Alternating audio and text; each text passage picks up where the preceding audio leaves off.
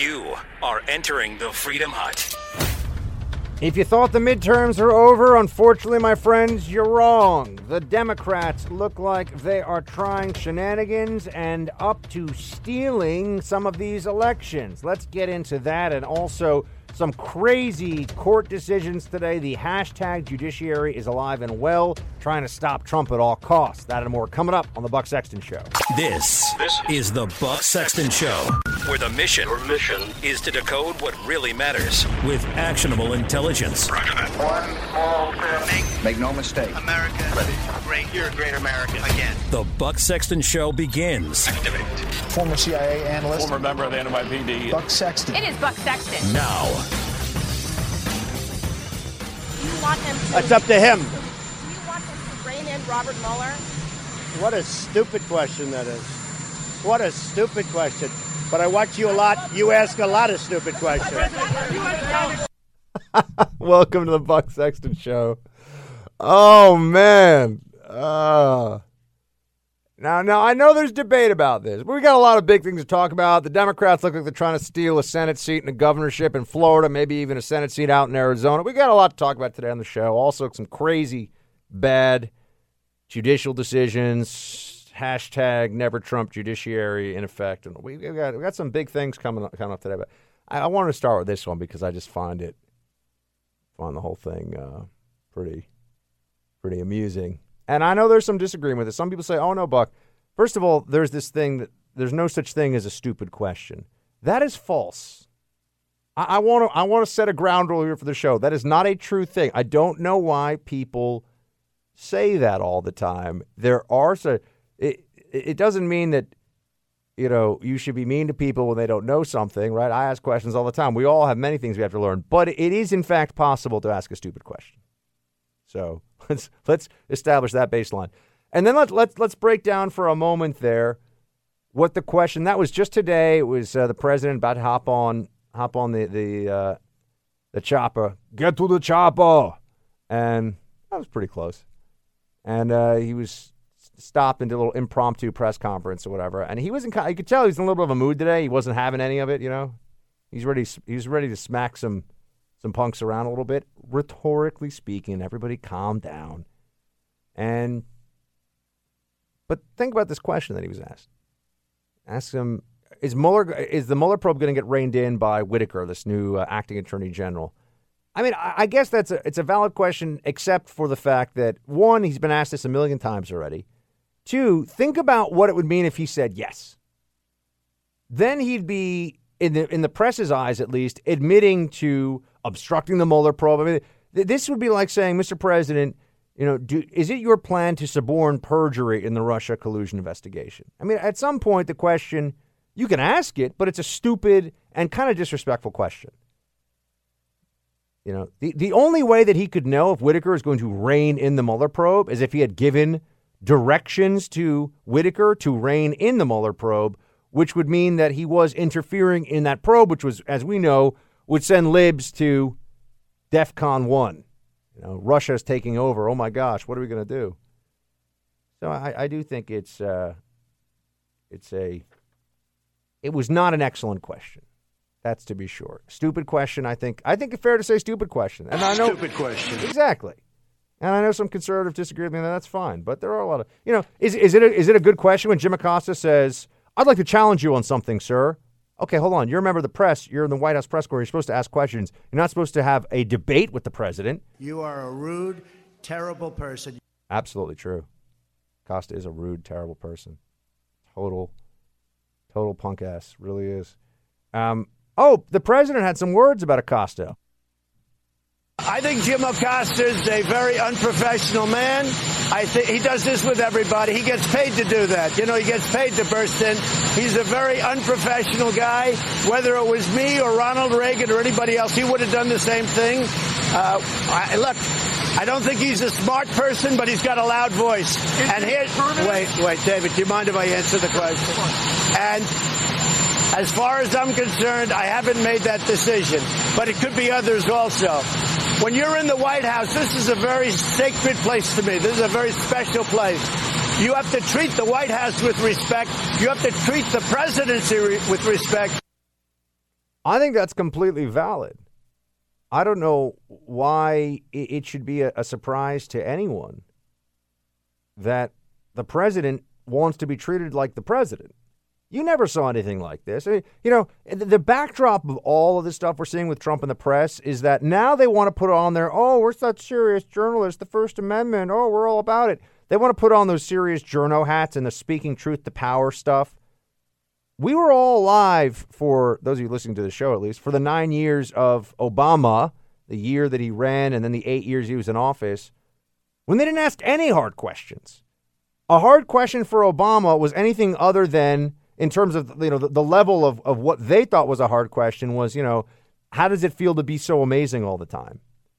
If somebody said, you know, President Obama, you're almost perfect, well, then they would have had to stop the question right there because they would have been so disrespectful to Obama. What do you mean he's almost perfect? He is perfect. How dare you, sir? A lot of that. And we remember it. And that is not going to change, right? We understand that the press corps showed us who they were under Obama and are showing us who they are once again in the other direction under Trump. A bunch of activist partisans masquerading as objective truth tellers and guardians of accuracy in politics and information, and you know, and the mandarins of our democratic norms, you know, what, all this other stuff, all this really self-congratulatory, highfalutin nonsense that they engage in. But he also, oh, by the way, he had some words for April. Trump was really, he was in fuego today. He also had some words about April Ryan. The same thing with April Ryan. I watch her get up. I mean, you talk about somebody that's a loser. She doesn't know what the hell she's doing. She gets publicity, and then she gets a pay raise, or she gets a contract with, I think, CNN. But she's very nasty, and she shouldn't be. She shouldn't be. You've got to treat the White House and the office of the presidency with respect. Yep.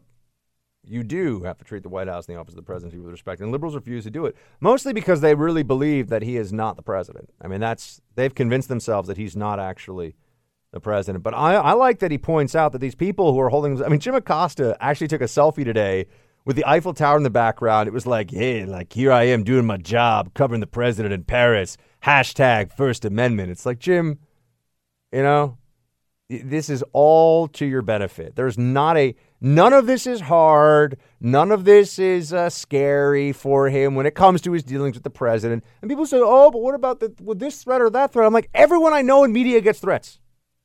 They get to a certain level, they all get right, left, they all get threats. More threats from the left, but, you know, everybody gets threats.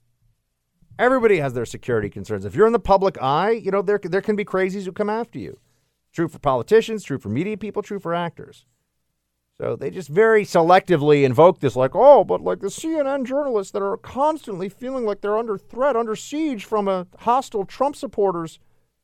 Well, what do you think it was? What do you think it was like to be a Republican in the years of Obama when there was one cable news channel that had full spectrum distribution? Okay, some of you yell at me when I say this. What about The Blaze? And what about One America? I know, but they're not in the 100 million homes that's considered full distribution. They're, you know, in probably, I don't know how many they're in right now, but they're in a fraction of that.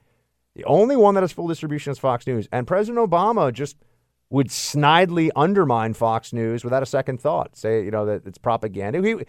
President Obama would call out individual radio hosts for, you know, basically hurting our democracy. But, you know, we didn't hear a lot of crying about the First Amendment then. These people on the left, the New York Times, Washington Post, CNN, MSNBC complex, these people are frauds, they're clowns, and they're liars. That's what you got. I mean, not all of them. There's nice people, but the big ticket players at these places, yep, they are engaged in a lot of dishonesty. Okay, now let's get to some of the. I just wanted to smack around the media a little bit. Let's get to some of. But Buck, you're in the media. Not really. I mean, this is the Freedom Hut. This is, you know what it is? I love how these people think that they are a check on power by trashing the president and Republicans all the time in the media. but they despise other people in the media who are a check on their power when they have a 90% dominance of market share in the media and platforms and personnel. So they don't want any check on their power, but they want to be a check on other people's power. Isn't that convenient for all of them? But okay, now what you care about even more. Democrats are straight up trying to steal some elections here. I can't prove it yet, but I'm pretty sure. Now, notice how also the usage of without evidence, this has become a big tell. Anytime you see a news organization that refers to without evidence in a headline or something, it always refers to something that's favorable to the left and is a criticism of the right. But they don't do it, Here's a fun one. The Kavanaugh allegations without evidence were aired today in the Senate, because that's also a true statement. You never heard that, though, did you? Never heard that one. No. But you see that with all these other things. There are a few races right now. Sinema versus McSally in Arizona.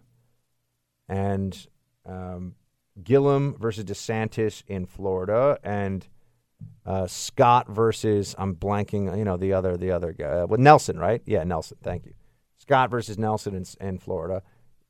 Those races have now been called into question. Originally, we were told the Republicans won all three. Isn't it interesting? Let's just start from this perspective, that the only three races that were called and are now coming into question because of irregularities, at a minimum irregularities, all three of them, Mike, were called for Republicans. Now, I'm not saying that's impossible, but I do think that is statistically significant. There's not a single race that was called for a Democrat that they go, looks like the Republican might win. And you don't have this expectation that an army of left-wing, highly paid legal mercenaries are going to show up and try to. But the Democrats are doing that stuff. You know that that's underway. Governor Scott straight up called this out in Florida. Here's what he had to say. There are 67 counties in Florida. Only these two counties are involved in these shenanigans. Some believe that this is simply rank incompetence.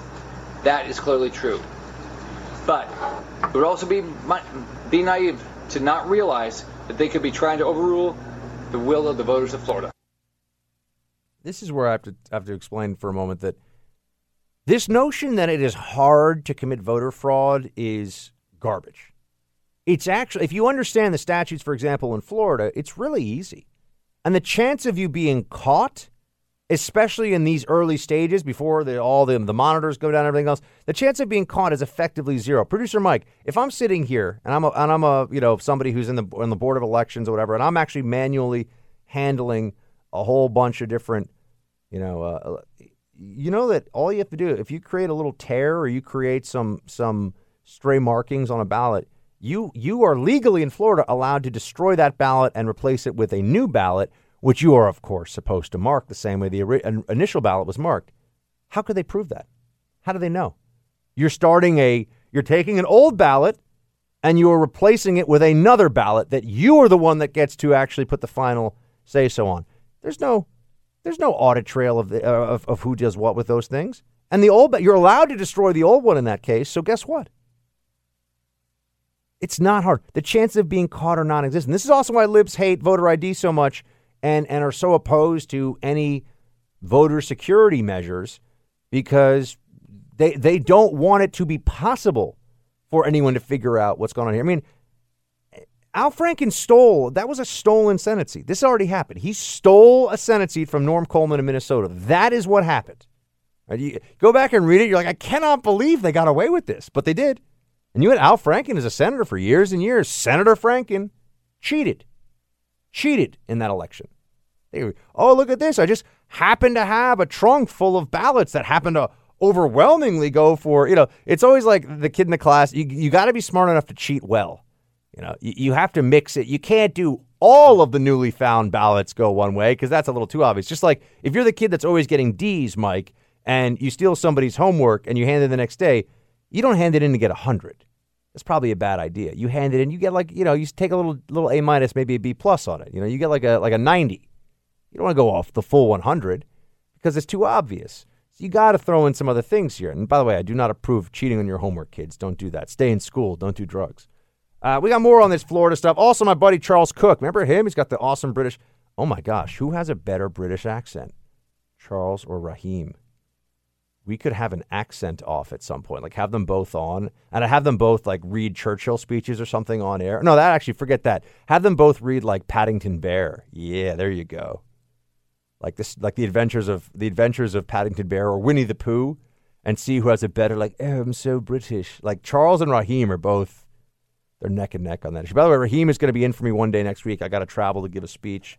He'll be in next Thursday on radio. Oh, we're going a little late here. I'll come back. We got more on elections, on Whitaker, DOJ, some crazy judicial decisions. And some of the folks from Black Rifle are coming to hang out, actually. Some of the former door kickers, now coffee connoisseurs and entrepreneurs. Matt Best and Evan Hafer in the flesh here in studio up in NYC. We'll be right back. There was no collusion. It's a whole hoax. This was a thing set up by the Democrats, just like they set up other things when you look at what's going on in Florida, when you look at what's going on in lots of different locations. The Russian investigation is a hoax. It's a phony hoax. I didn't speak to Russians. The fact is, I was a much better candidate than Hillary Clinton. I worked much harder. I went to the right places. She went to the wrong places because she didn't know what the hell she was doing. I did a great job. I was a great candidate. She was a bad candidate. I went to Wisconsin. I went more to Michigan. I went to Pennsylvania. She didn't do a good job. This has nothing to do with Russians. It's a Russian hoax. When the president just lets it rip, by the way, that's my favorite Trump is like, I don't give a what Trump. You know, he was in that mood today, man. I don't know what it was, but it was. And Mike, he even was that way on Twitter. What did he say about this? He ties in Russia and Florida. I love it. Yeah, absolutely. Early this morning, he said, you mean they are just now finding votes in Florida and Georgia, but the election was on Tuesday. Let's blame the Russians and demand an immediate apology from Putin. That's so true, though. You know, right. You know, but people who were apoplectic, I mean, were completely losing their minds about Russian Facebook trolls that were saying, you know, lock her up about Hillary or something, seem to have no problem whatsoever with. I mean, Broward County's violating the law here for the election. I mean, they are breaking the law. And I know that they'll say, well, no one's really going to be held accountable, but this is also a place that has a history of not just negligent, but even criminal activity when it comes to elections. It's just amazing. It really is. You know, but this is the way the conversation goes. You're like, hey, why isn't Broward County, why aren't those officials complying with laws that ensure transparency? And then the libs like Joe Scarborough, that's right, he's a lib. You don't want them counting every vote, do you? He said that about Marco Rubio today. And it's, well, no, actually, I just think they should obey the law and follow procedures for accuracy. And then it always turns into, why are you so racist? It's like, wait, what does that have to do with anything? I just want the election to be the way it's supposed to be. But just like with immigration, if you say enforce the law, you're a bad person and a racist. With elections somehow, if you're a Republican, you say, hey, can we obey election laws and make sure that no one is cheating? That's somehow also racist. I don't know how, but that's what they say. Either Brenda Snipes is corrupt, stupid, or both. And I think we've got a lot of examples of a variety of those circumstances, and it's not just Republicans saying that. Remember, Brenda Snipes destroyed ballots in 2016. Who the hell destroys ballots? She was either doing it because she was trying to help party boss Debbie Wasserman Schultz, or because she didn't know any better not to destroy ballots. This is somebody that should not be in office. I am calling on Ken Densler, the Secretary of State, to put this office under receivership of the state of Florida. They do not know what they're doing. You know, Rapunzel spun straw into gold. Here, you're spinning tens of thousands of ballots out of thin air. Out of nothing. There's no chain of custody for these ballots. There's no ballot reconciliation where we see at each polling place how many ballots were sent, how many were voted, and how many were returned unvoted. These are the checks against corruption, and they're hiding. Snipes is corrupt, right? That's because he's referring to Snipes there, who's in charge of elections in Broward County. Right, yeah, she's the Broward County supervisor of elections, and they were chanting "lock her up" in the background there. Well, they're saying "lock her up" or she is corrupt. Oh, I think it's Snipes is corrupt. Were they saying lock her up? I don't know. Is this like a Laurel or whatever? Remember, what was it? Yeah. Yanny or Laurel? Yeah. It might be, maybe, my ears are old. What Both work. Yeah, both ways. Hey, it's the same idea. I think we can all agree. It's either she's corrupt or lock her up or both. But yeah, they're definitely yelling stuff. She's already been. I mean, that was Matt Gaetz, Congressman Gaetz, who's a fun dude. He's saying that she's already gotten in trouble in the past. We have a caller who just wants to give a shout out because she loves Black Rifle so much. Who is it? Patty from Alabama? Yeah. All right. Patty from Alabama. Apparently you are very enthusiastic about our Black Rifle friends who are coming on the show later. Hey, Buck, you rock star, you. Hey, Patty. 55. Hey, I'm 55, so Miss Molly has no competition. But anyway, I just wanted to say thank you for turning me on to Black Rifle. It has changed my life. I am sharing it with. I've tried several different blends. I started off with Beyond Black, which I grew up with Navy coffee, which was like molasses. And so I thought that would be right for me, and it was just a little too much. So then I kind of worked my way down to a little smoother blends, and I'm at AK-47 right now. So, but all the beans, they say, keep, share with first responders, that sort of thing. And I've been doing that with my postman and all that. So I just want to shout out to the Black. All right, I'll tell them. Black Rifle guys, but Buck, I want to say to you that you are doing something that, and I feel like that you are going to be above and beyond Rush Limbaugh one day, and I want you to know that now, because that's going to happen. That's in your future, but you say things in a different way. There's no Rush and Sean and all of that. They do a phenomenal job, and I've been listening to Rush since 1988, so. Not a babe in the woods there. But you do it in a different way. And you just say it, and you say it just like it is. And this thing in Florida is making me crazy. It is Bush all over again. And if only we had James Baker to go back down there. I just hope and pray that we have the equivalent or even better than James Baker to go down there and handle this. Well, Patty, you're my new favorite person, so thank you for calling into the show. I'm glad you enjoyed Black Rifle, and I will make sure the guys, when they come in, that they hear your clip. Shields high, and thank you so much for calling in. Look at you, Producer Mike. You picking good ones today, Producer Mike. Just kidding. Usually Mike has got all these people on hold, and I'm just blabbing and blabbing and blabbing and blabbing, and I forget, and he gives me the little hand signal of like, hey, there's other. But that's what roll call is for. Darn it. It's easier to write than to get to phone calls or to call somebody on the phone, I would think. Man, I got to go to another segment in a second here. Patty just gave me the vapors. I just lost my train of thought. Where was I on that? Oh yes, Whitaker. The Dersh sounded a bit like the Buck, which isn't the first time. So here's the issue, right? They keep saying that Whitaker, the new acting attorney general, needs to recuse himself. That's what they really want. They want him to recuse himself. And the problem with that is that they want Whitaker, based on saying nothing that is really recusable, to recuse himself. But they don't have an answer to this, which is why is it that Rosenstein, who clearly has a conflict of interest as to what is going on here, because he was involved in aspects under investigation. Why is there nothing there? And the answer is they don't really have an answer. Here is the Dersh doing his thing. What they want is for the investigation to be conducted by Rod Rosenstein instead of Whitaker. Rod Rosenstein is much, much, much more subject to recusal than Whitaker. Rod Rosenstein is a witness. He's the one who wrote the letter. According to the book Fear, actually, it was maybe his idea initially to fire Comey, and that's the main subject of the obstruction of justice investigation. And so you have a man overseeing the investigation who is a possible subject or target, and certainly a witness of the investigation, and yet none of these state attorney generals are calling for his recusal. Rosenstein's recusal is not a matter of dispute. He should have been out of this case from day one. Does anybody on the left have an answer to that? No, of course not. Because fundamentally what this is really all about is what he said, which is that they want Rosenstein Every analysis that they give you, everything that they say about this is for that purpose. They want Rosenstein. They think Rosenstein is anti-Trump. Therefore, he's the only person that they're comfortable in the job. You could pick 10 other people from the DOJ, by the way, and they'd still complain because they want Rosenstein because they know that the fix is in. That's what they think on the left.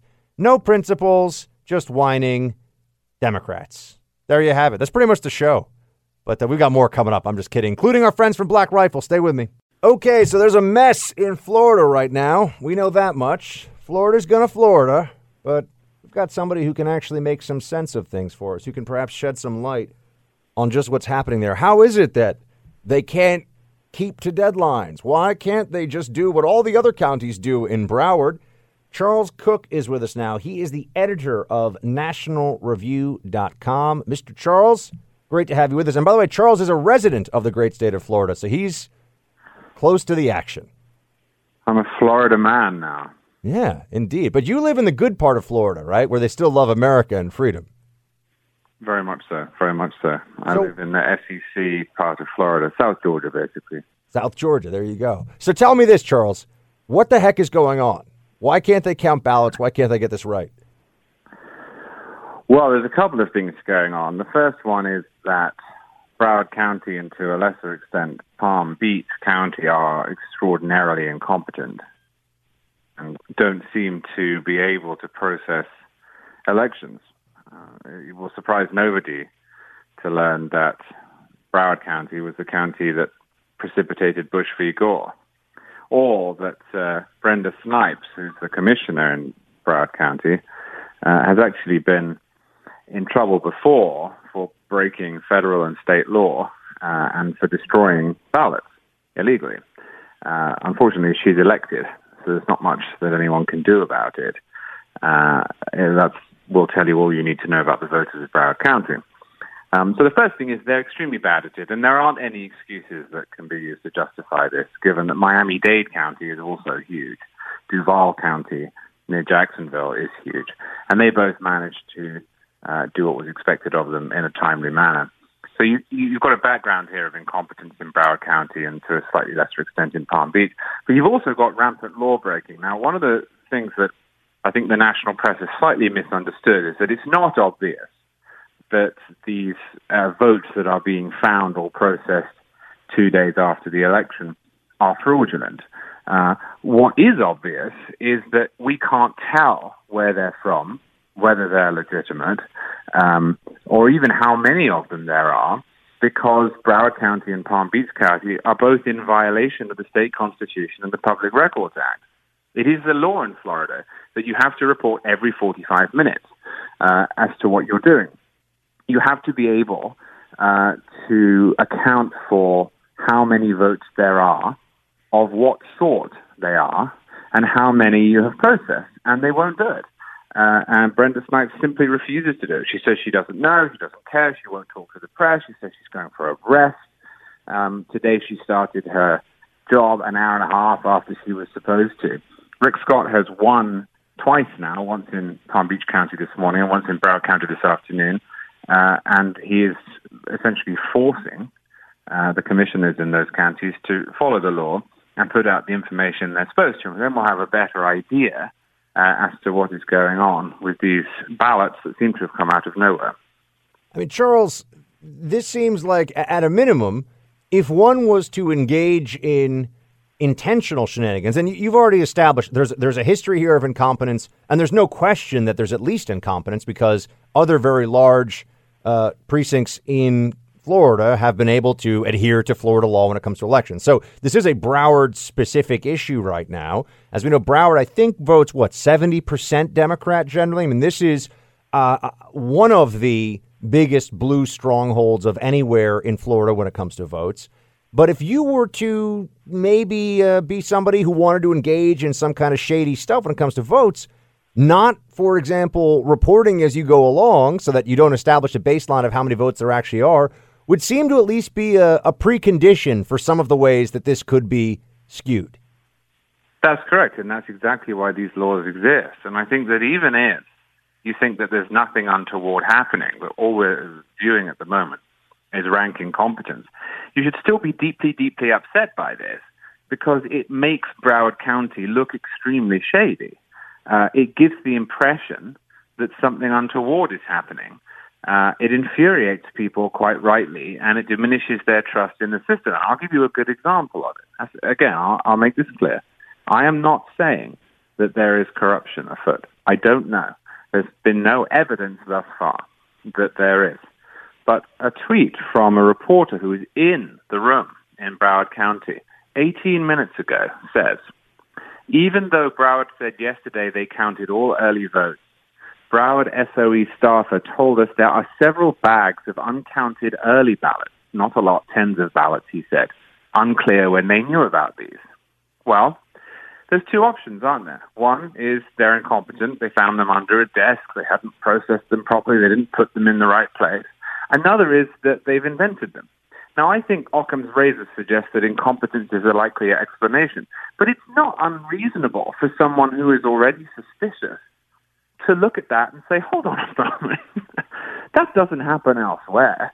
That doesn't happen in the Republican strongholds in Florida. This all seems to be going in one direction. Well, this is where I start to say that you go from being a conspiracy theorist to a coincidence theorist, and this is certainly true in this case in Florida. But when you extend it beyond Florida, somehow, Charles, whenever there's an election that has been called in 2018 so far that has gone one way, and then all of a sudden there's all this other stuff that starts making it go the other, it never tends to go toward a Republican. The trend is never for the GOP. When the lawyers descend and all of a sudden there's a lot of, oh, we just found this extra bag, as you just said, just extra bag of votes we didn't know about, all of a sudden the Democrat starts gaining. And I can't help but feel like this is a pattern. Whether it's, as you say, I can't say that it's intentional, but it certainly looks bad. And for people, by the way, who in the media in particular have made such a big deal about Russian troll farms and Facebook stuff,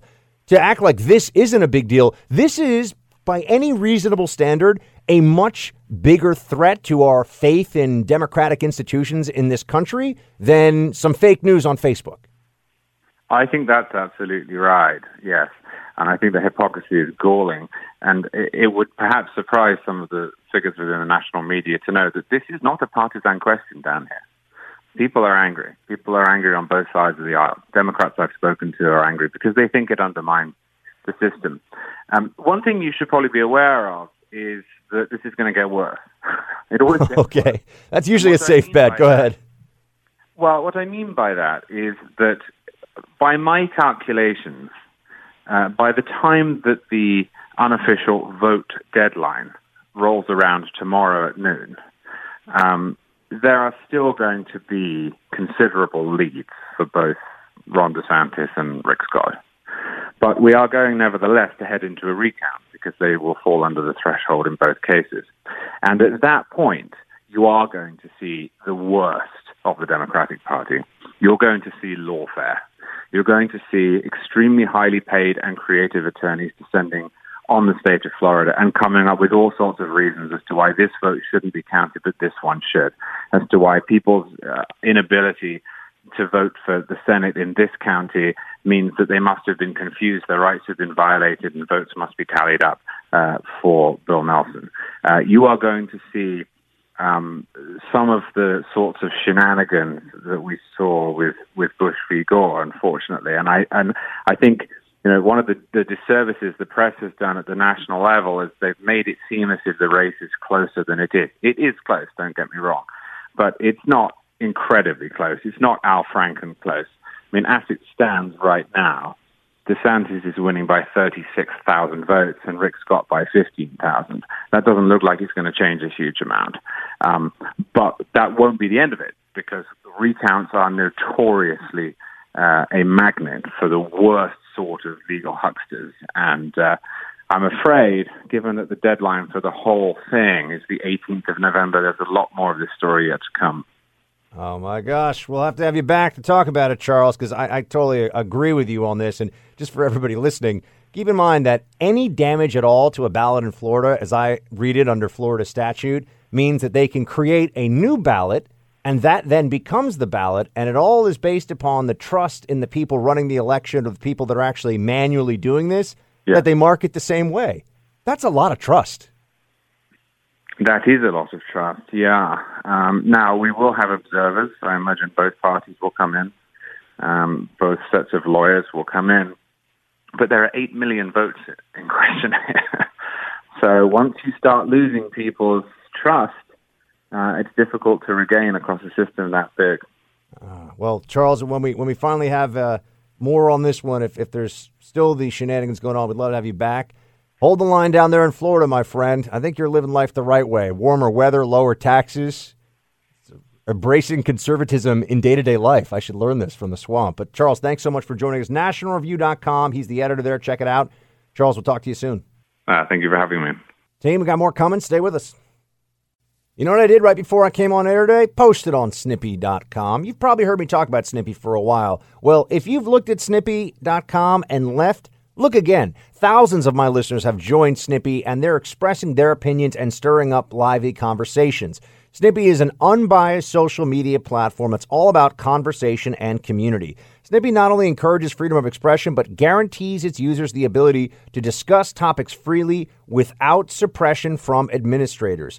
Snippy is a place where everyone is free to express their thoughts and share their opinions and tell the world what makes them snippy. It's totally free to join, and it's open to everyone. So join me and thousands of fellow Team Buck folks and let your opinion matter. There's no shadow banning, no suppression of conservative thought ever. Now with an updated user interface and exciting new features also available in the Apple App Store and now available for Android, Snippy, your new alternative social media. Start your account today at Snippy.com. At Carmen's in New York City, wearing my Make America Great Again shirt and hat. We originally walked inside and asked for a table for two, and he said that the wait was 2 hours because of our hats.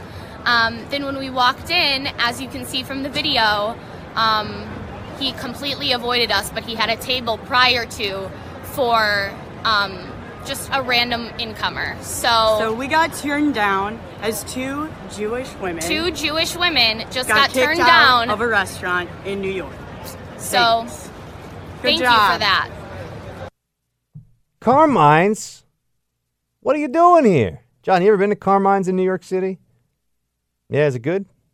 Yeah, it's all right. I think they have a Carmine's in D.C. too. Okay, folks, so what happened here? You got a couple of women who are on video. It's getting a lot of attention, of course, because they're wearing MAGA hats. And they're saying that they didn't get seated at a restaurant because of their MAGA hats. And I would just say, all right, let's take a step back for a moment. Is it possible that these women maybe misunderstood the situation? And it's possible. Do I think they probably knew exactly what was going on there, and they were, in fact, denied decent treatment at a restaurant because of their politics, because they're wearing Make America Great Again hats? Yeah, I think that's pretty likely. I think that is probably what happened. And one of the reasons I think it's probable is because that's just the environment we're in now.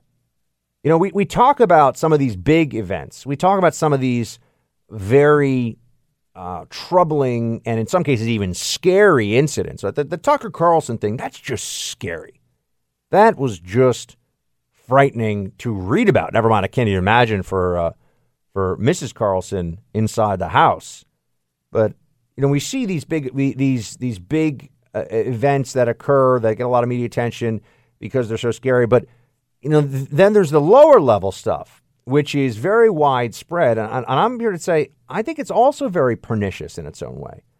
I think it's also really, really troubling, where you have little things, minor things. Like here's an example. I was speaking to a friend of mine recently who's, he's on the dating scene, and he's doing a fair amount of the apps. He's on the different apps and things.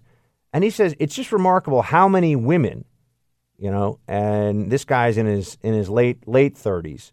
But he says it's remarkable how many women have in their online dating profile, no Trump supporters, no one Trumpy allowed, no MAGA hats, whatever. And this is on the first, because these things are set up so that you're swiping left or right, and it's all very, kind of based on the lizard part of the brain making the decisions here. Is it the amygdala? Did I get that one right? Is that the lizard brain? The amygdala? I think it is. When I doubt myself, I tend to be right. When I'm smug, I tend to be wrong. So that's why I try to limit my smug. But anyway, with the dating apps, Producer Mike, I know you don't do the dating apps, but I'm sure you got friends who, I know you don't do them, but you got friends who do. Are you here? Did you ever hear the same thing? Like there are a lot of women, especially in places like New York, Philly, D.C., a lot of women are like, no Trump. I will not go on a date with a Trump supporter, and they profess that in their profile now. This is a thing. Yeah, that's a thing. I'm sure.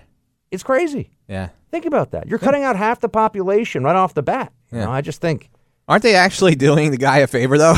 Oh, absolutely. If I were single, I'd be like, I want everyone to put it out. I'd want to know right away. Yeah. I want to know, because if you're really going to have a problem, if you're going to be one of these people that can't get past your politics, I'm like, I've got so many liberal friends. I mean, there's so many people that I interact with all the time that I don't agree with them on anything. But it's America, man. I thought we're all allowed to think different things. We obey the same laws. We have the same constitution. We love the same country. Other than that, we're allowed to disagree on whatever we want. Yeah. I think that's unless you're a Trump supporter.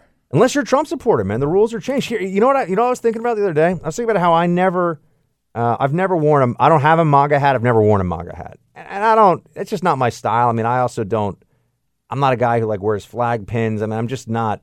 It's just a personal choice. I don't tend to show my politics in my dress. That makes it sound like I'm wearing a lady's dress. You know what I mean? In the way that I attire myself.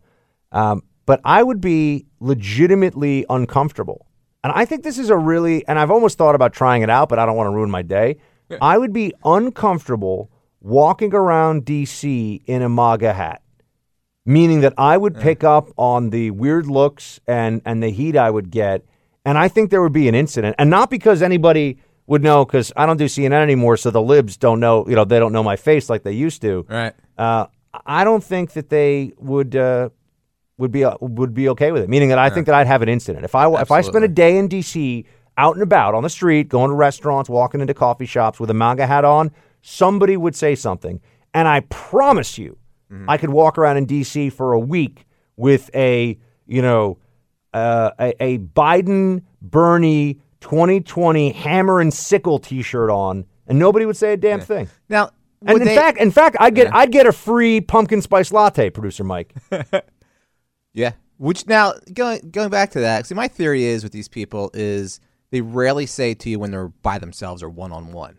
See, they travel like Antifa. They travel in packs. They never do it by themselves. So would they do it to you if they were by themselves, or would they wait and get their little pack rats with them and then say something to you? I think yes, you're correct, but I also think that if they're in a public setting where they have like a security camera and a counter and everything, and they feel like you're not in my Starbucks, buddy. Right. You know what I mean? That's why I drink Black. Actually, I was talking to my mom about this the other night, and she's like, I'm worried about you guys. I'm worried about Buck in D.C. I'm worried about you in New York. I mean, these people are crazy. And I said, Mom, they're punks. They don't do this stuff by themselves. No, it's when there's a pack of them for sure. You rarely see any of these lefties. It's really true, because there would be videos of this. You rarely see a lefty who is one-on-one go up to somebody who's a Trump supporter and just really get into it with them. It's always really grouped. The only exception to this is sometimes on college campuses, but I feel like they feel like they're all in a safe space and they can do whatever they want and there'll be no consequences. Did you see that the woman who went crazy in that video about how, was it Crowder? One of those guys was messing with some of the college. I forget. No, it wasn't Crowder. It wasn't even. I think it was just a campus reform. I forget. There's a video of this woman who goes crazy about how the Nazis weren't socialists. Did you see this video? And she's like, I'm a history major. The Nazis were. I don't think we played on the show because there's so many curses. She cursed so much. Wow. No, I have to check that out. That one got by me. Oh, she's a history major and she's furious because she claims the Nazis were not socialists. And I forget who it is. The person says to her, no, they were National Socialists. That's actually what they were called. And she loses her mind, So that's the stuff you have to deal with. But a question for you, Mike. I would feel much more comfortable. This is true. I'd feel much more comfortable walking around with a MAGA hat in New York City. Maybe because I'm a New York native and I just this is my town and no one's going to take that away from me. But I would feel much more comfortable with a red MAGA hat on in New York than I would in D.C. No question. Right. Yeah, Here I feel like people at least are going to their jobs because capitalism. In D.C., they're all going to their kind of jobs, as in they work for the federal bureaucracy, are unfireable and bitter at life. There's a lot of that. Absolutely. Yeah. And plus, people in New York are just sort of like, they care, but they're like, eh. There's a lot of crazy. One of the great things about New York is we do have there is anonymity in the masses here. Absolutely. Meaning that you are doing your own thing. No doubt. So if you like that, this is the place for you. And I think I've told you a story where I used to go into a coffee shop in the West Village, and it was a small, it was like a little hipster coffee shop, like right out of the Set of Friends. But I used to go and I kept seeing, what's his name? One of the greatest actors actually of my lifetime, the guy from Last of the Mohicans, Daniel Day-Lewis. I saw Daniel Day-Lewis sitting in this little coffee shop in New York, like 3 or 4 times, and there's 5 seats. I mean, like he's sitting, he's got the New York Times open, he's got his legs crossed, like hanging out there, and I kept seeing because it was in my neighborhood. I'm like, what is Dan? He's just like hanging out here, And I remember I knew the people who worked there, and I asked one of the girls who worked there. I'm like, hey, like Mo, what's does he just? She's like, oh, he loves it here, and I'm like, yeah, I mean, you guys have good coffee, but like, she's like, yeah, but she's like, it's the West Village, man. Like, I'm like, does anyone ever bother him? She's like, no one ever bothers him. This is New York, and I was like, you know what, you're right. You just don't do that here. You know what I mean? That's why when people say this thing about, oh, I see a Republican that I don't like, I'm gonna get up in their face. I'm like, what kind of a savage are you? Like, we don't do that. Yeah. If you see somebody in the hallway of the Senate and you want to address them with a question or whatever, as long as you maintain some, you obey the laws and basic decorum, all right, you want to yell out a question or, yell out somebody to Senator so-and-so, fine. See somebody having dinner with their wife, they're having dinner with their wife. They're a human being at that point. I don't think you get to go up there unless there's some urgent, particular need. I think that you don't get to go up to them and cause a scene. Yeah. Anyway, I don't know. Just this thing about these girls not getting served, it's a small thing, but when you add all these small things up, it's a big thing. Yeah.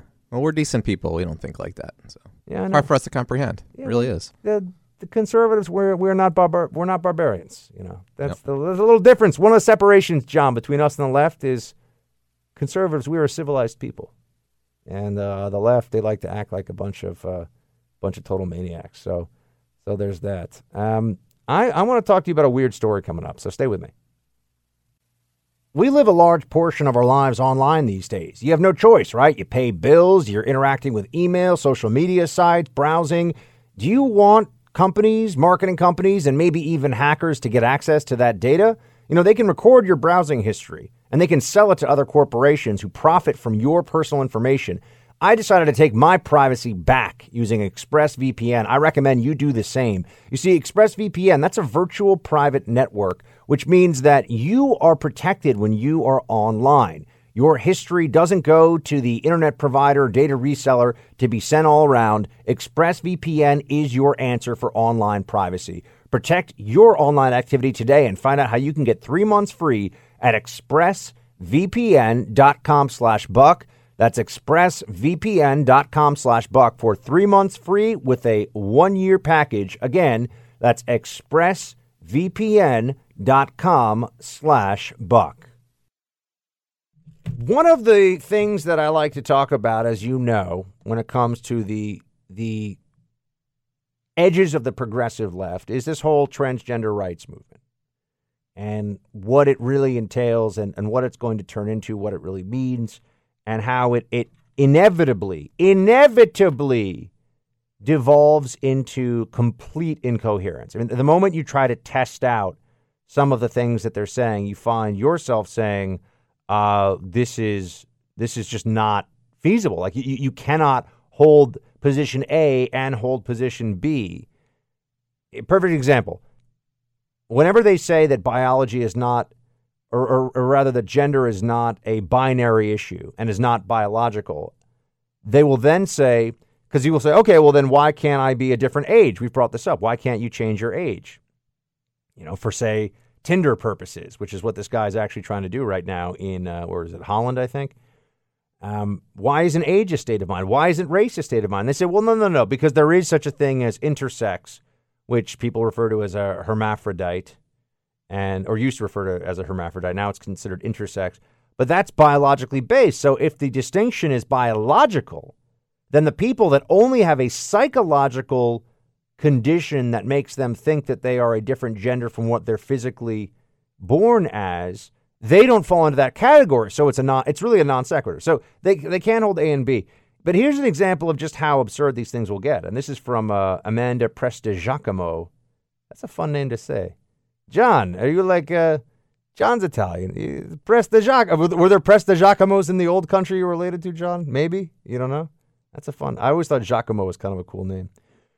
16 Canadian women have had human rights complaints filed against them by a male-to-female transgender individual.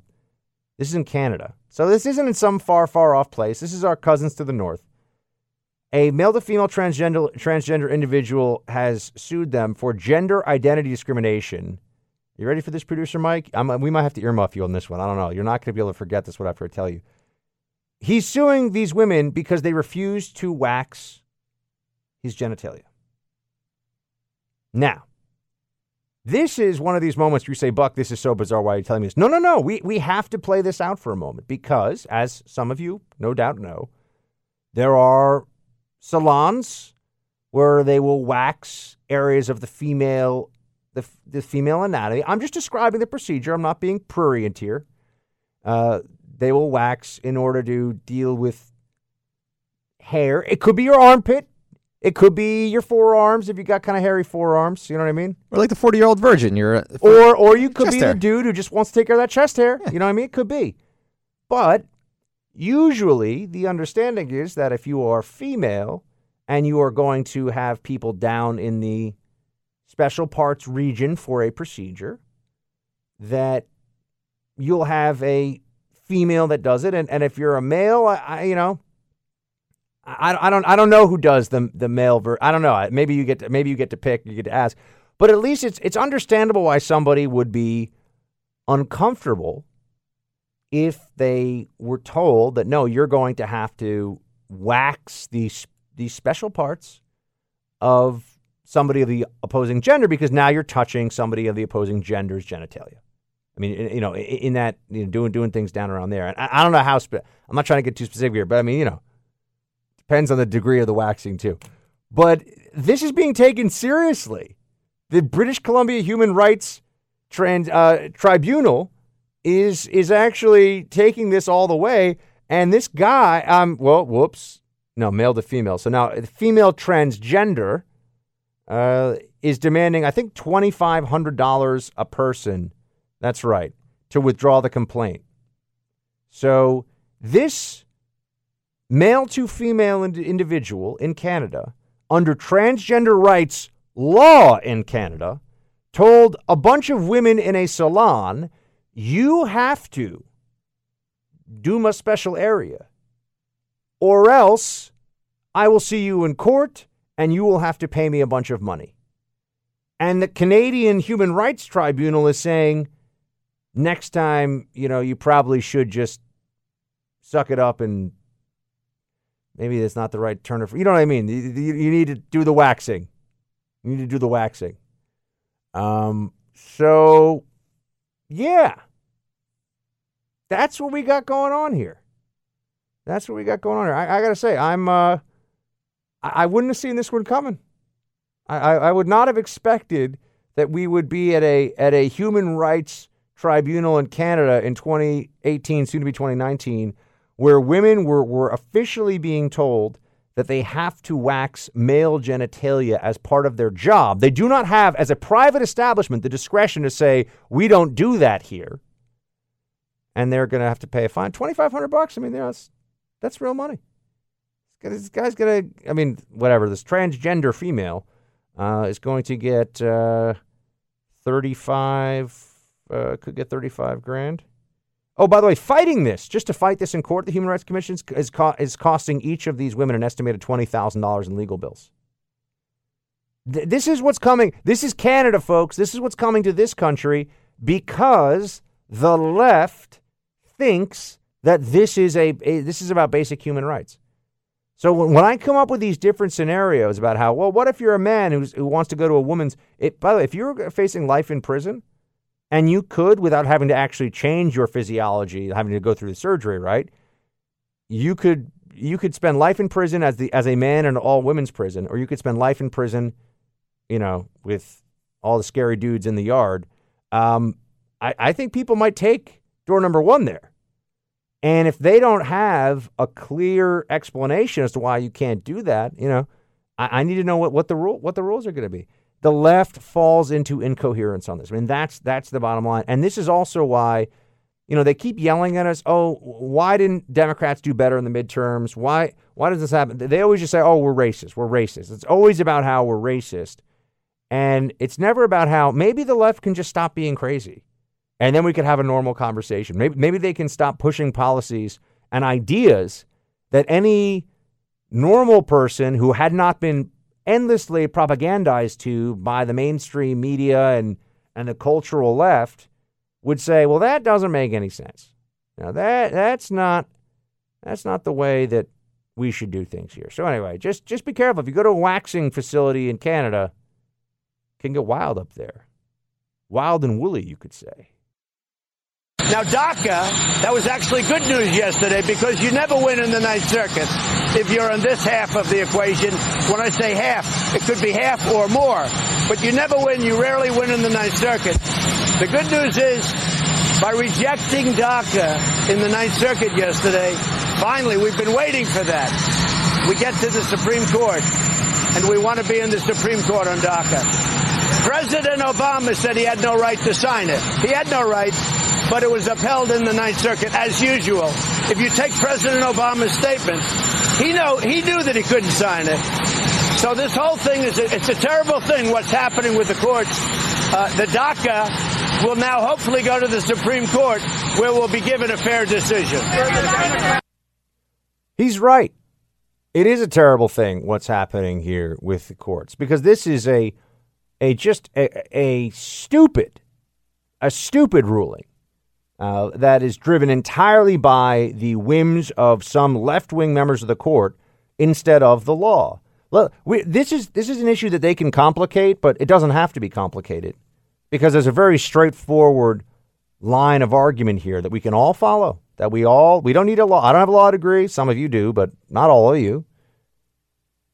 Obama, point one, said that he did not have the right to unilaterally suspend congressional legislation when it comes to immigration by declaring that some people cannot legally or will not be deported from the United States, even if they're here illegally.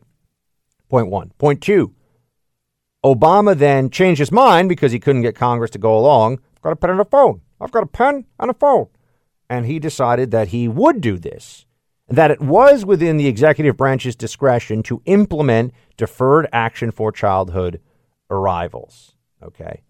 And then point three, President Trump comes along and says, okay, I disagree with the notion that Obama had this authority, but if he's going to have this authority and no court stopped him, by the way, then I have the authority to say, well, I'm actually not going to do this. I am going to adhere to congressional statute, and I'm going to stop this phony baloney protection of DACA based upon executive whim.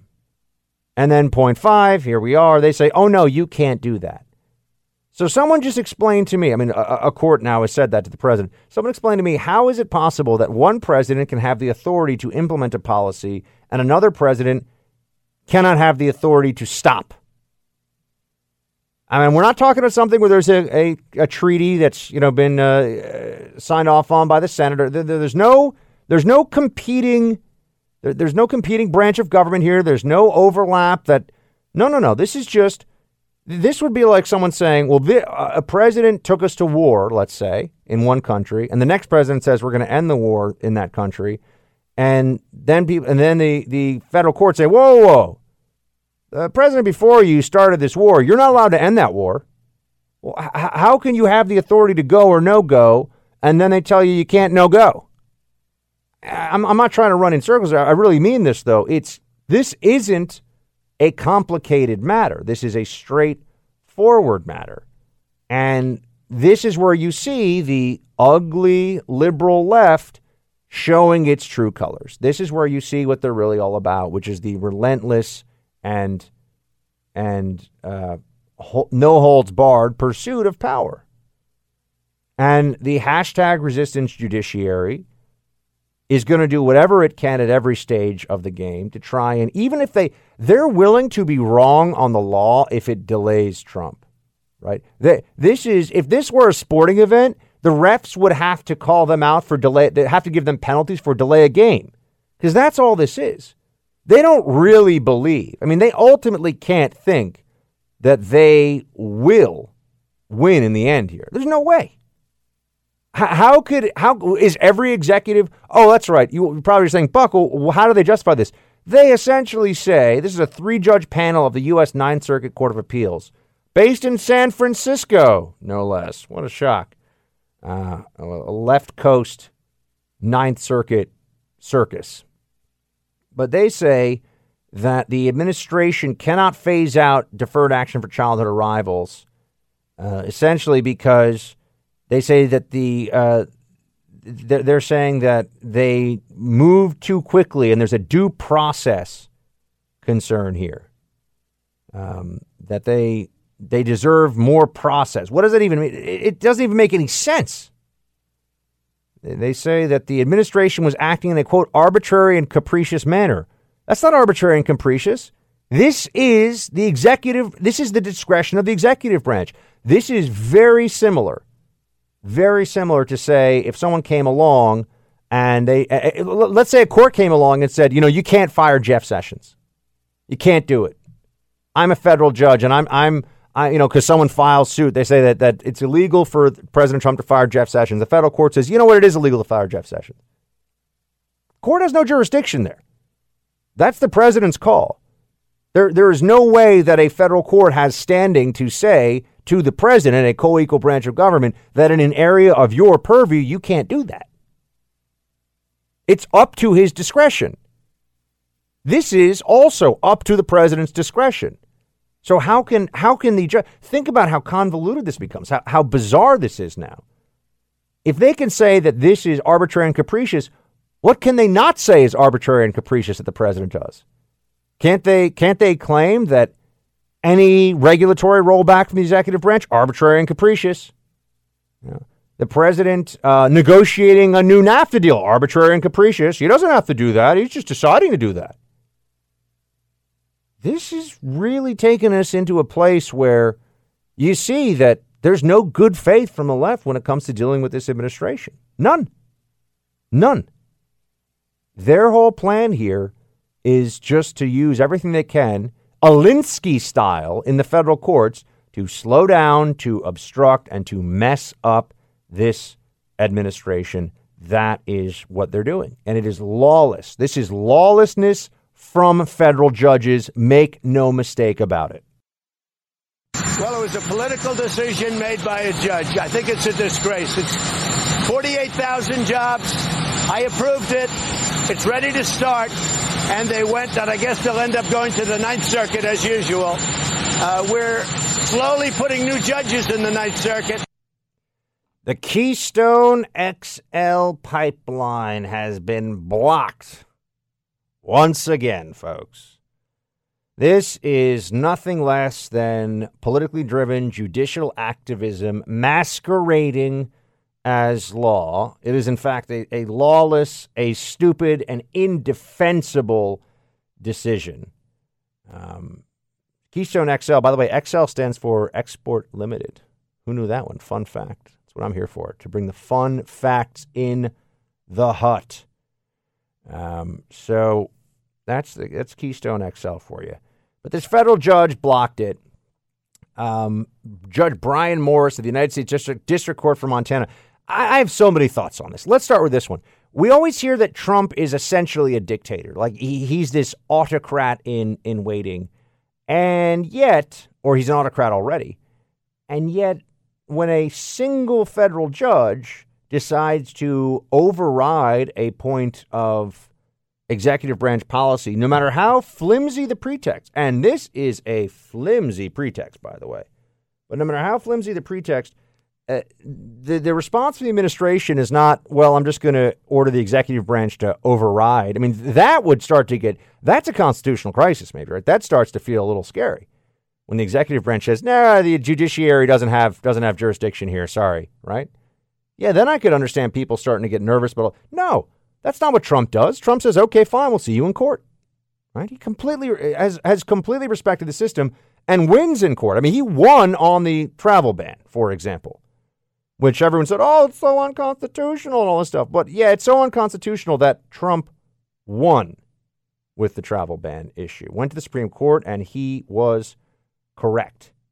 So that's just point one of this is I hate that everything Trump does makes him an authoritarian. Everything Trump does makes him a despot. You know, firing Jeff Sessions, he's an authoritarian, but he has the right to do it.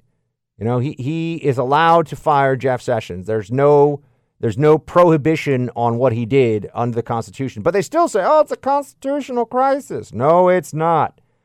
But let's dig into this Keystone XL thing for a while. Well, what this does is this one federal judge now means that they got to go back and redo the whole federal process to get approval for this. And, you know, there's a lot of symbolism here as well as some important policy that's at stake. I mean, the symbolism is, first of all, regulation and the slashing of regulations. Trump and his team realize that the federal government is involved in way too much stuff, there's way too much regulatory overreach, and it's just crazy. So this is an example of the government just gumming up the works on something that they have no real need to be involved. I mean, they should not be as involved and as slow in resolving any problems as they have been. So that's you start with that one, all right? And then you also have the environmental component of all this. And this is where I just want to throw something at the wall, because the people that think that this is an environmental issue or a climate change issue don't know what the heck they're talking about. All right, let's start with this. I mean, the Keystone XL pipeline is an 1,179-mile pipeline. It would carry 800,000 barrels of oil from the Canadian oil sands to the Gulf Coast. And this has become a big political issue because you have all these environmentalist wacko types that say, well, this is bad. And you say, why is it bad? And they say, well, it's bad because pipelines can fail, and then we could have an oil spill, and that could be really bad for the surrounding environment wherever, you know, in the areas that the pipeline traverses. You say, okay, but guess what? Pipelines are actually much less likely to fail and much safer from an environmental impacts standpoint than rails are, than trains or choo-choo, right? That's so start with that. So that notion is just a falsehood. But the bigger problem, the bigger issue is they say, oh, but climate change is what's at stake here. This has become a symbol for the left, for the Sierra Club and these other wacko lefty green groups out there, environmentalist extremist types. They think that there's going to be more CO2 in the air because of this, and so they want to stop it. Right? This is symbolic on the climate change issue. And here's the truth about that. If they don't allow this pipeline to go from the Canadian oil sands to the Gulf Coast, it will go east to west and be set up for transshipment to, you guessed it, Asian markets. So you'll just have tankers taking this stuff. They're not going to keep it in the tankers off the coast of Asia. They're going to use it. If climate change is truly a global issue, which they say it is, and as I point out, climate change is a real phenomenon that is meaningless. It's real. It just doesn't really have any meaning. Doesn't change anything. Climate change doesn't change anything. Yeah, I know that sounds silly, but you know what I'm saying. There's no imminent threat. There's no big problem. That's all nonsense. Okay, so, but you look at this, you say, hold on a second. The net effect of the Keystone XL pipeline crossing the United States in terms of the climate is non-existent. There is no effect. There's nothing. There's no reason to be concerned about what this will do to the environment because we can't stop Asia from getting the gas. It's coming out. All right, this is money in the ground. They're pumping this stuff out. They've already gotten the approval for that. So, you know, but this goes back to, you know, Obama as well. This was an Obama legacy item. Barack Obama rejected the Keystone permit in 2015. Why? Oh, that's right. Because he was just about to negotiate the Paris Climate Change Accord. So this is really a religious climate change article of faith for the left. That's why they care so much about this. And they certainly don't care about the jobs, the construction dollars, all that. That doesn't factor into their analysis. They just want this to stop. The pipeline has been looked at now for 10 years, I think. And the federal judge that's slapping this down, you know what his explanation is? I mean, it's a 54-page long ruling, but I can tell you, having skimmed through it today, he's basically saying it needs more study. And I don't like the conclusions they drew from this process. Therefore, they need to redo the process and think more about the evidence that I think they should think about. This is just a federal judge thinking that he can override the executive branch of the United States government because he says so, because he thinks he's saving the planet. This is lawlessness. But this is really a form of lawfare that the left is engaged in against the Trump administration in general. Right? They say, and this is just an extension, by the way, of the same legal framework or really pseudo-legal framework that they use to prevent the administration from stopping DACA. They say they didn't go through the process slowly and deliberately enough. It's not fair. Well, a judge doesn't get to decide what the executive process is for areas of executive discretion, right? I mean, if you were buying a house and you decided to buy a house, and then I showed up and I said, oh, hold on a second. I don't know if you spent enough time touring the house before you bought it. You would say, but that's not your call. Like, this is irrelevant. You don't get to tell me how much I have to put into the deliberation about a decision that's mine to make. I get to make the decision. These judges, whether it's on DACA or on Keystone XL pipeline, that's what they're doing.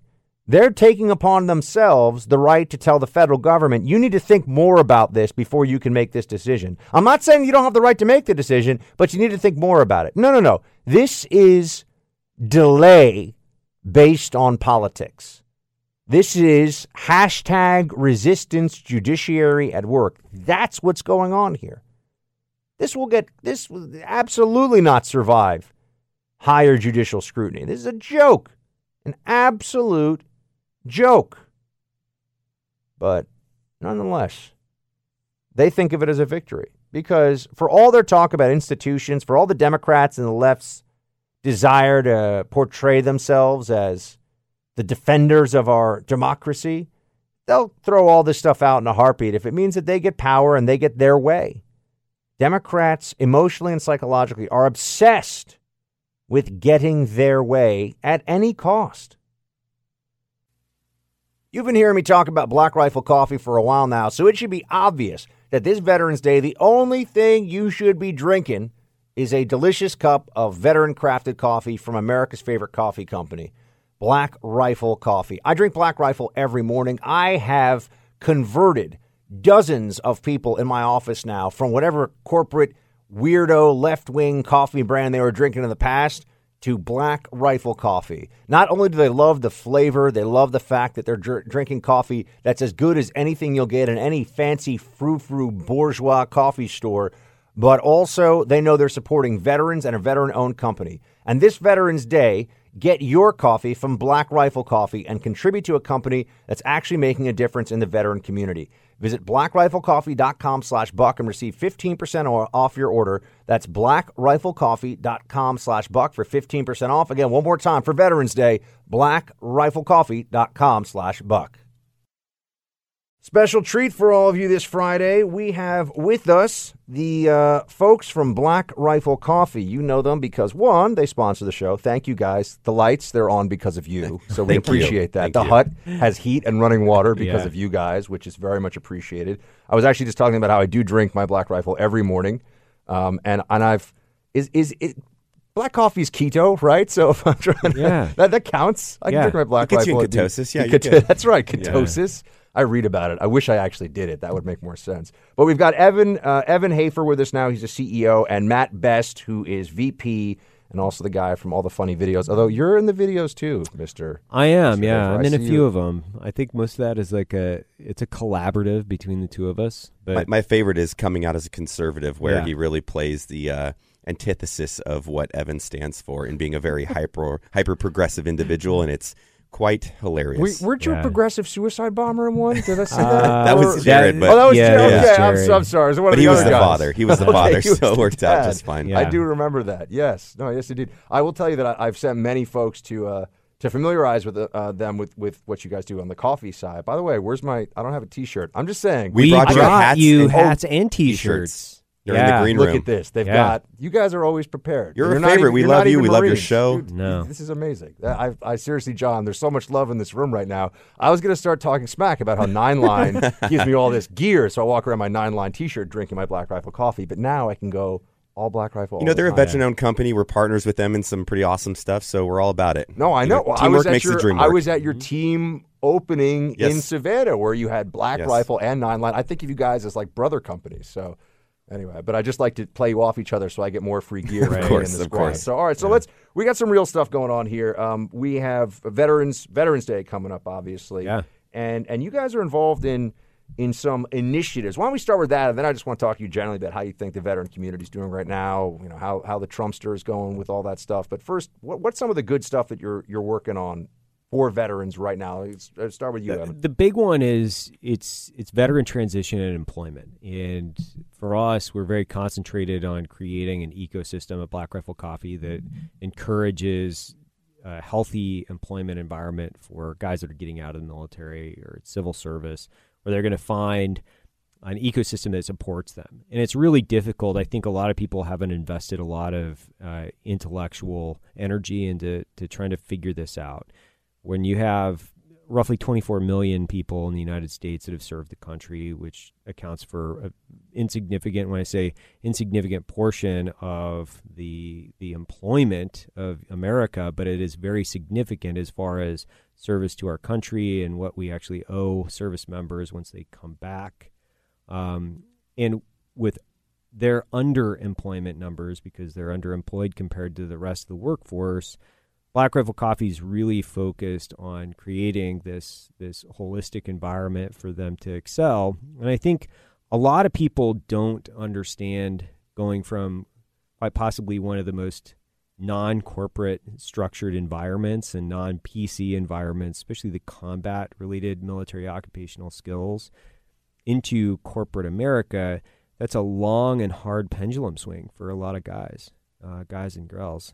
And what's the biggest thing they need in terms of help to transition, right? Because, I hear about this. I know you guys were in the community, and now you're on the other side, successful entrepreneurs. But, everyone knows military has skills, discipline, all these things. Mm-hmm. Private sector wants those things. Is it just helping military folks when they come out understand how to market those things to the private sector? Or, like, where's the or is it the private sector doesn't really understand what the skills are? Where's the disconnect? That is part of it, right? So there's a couple different issues in that transition which have to be dealt with. One is the corporate entity hiring the veteran has to understand what they did. So break down their military occupational skill, and then how long they were in and what positions, breaking down all of that experience.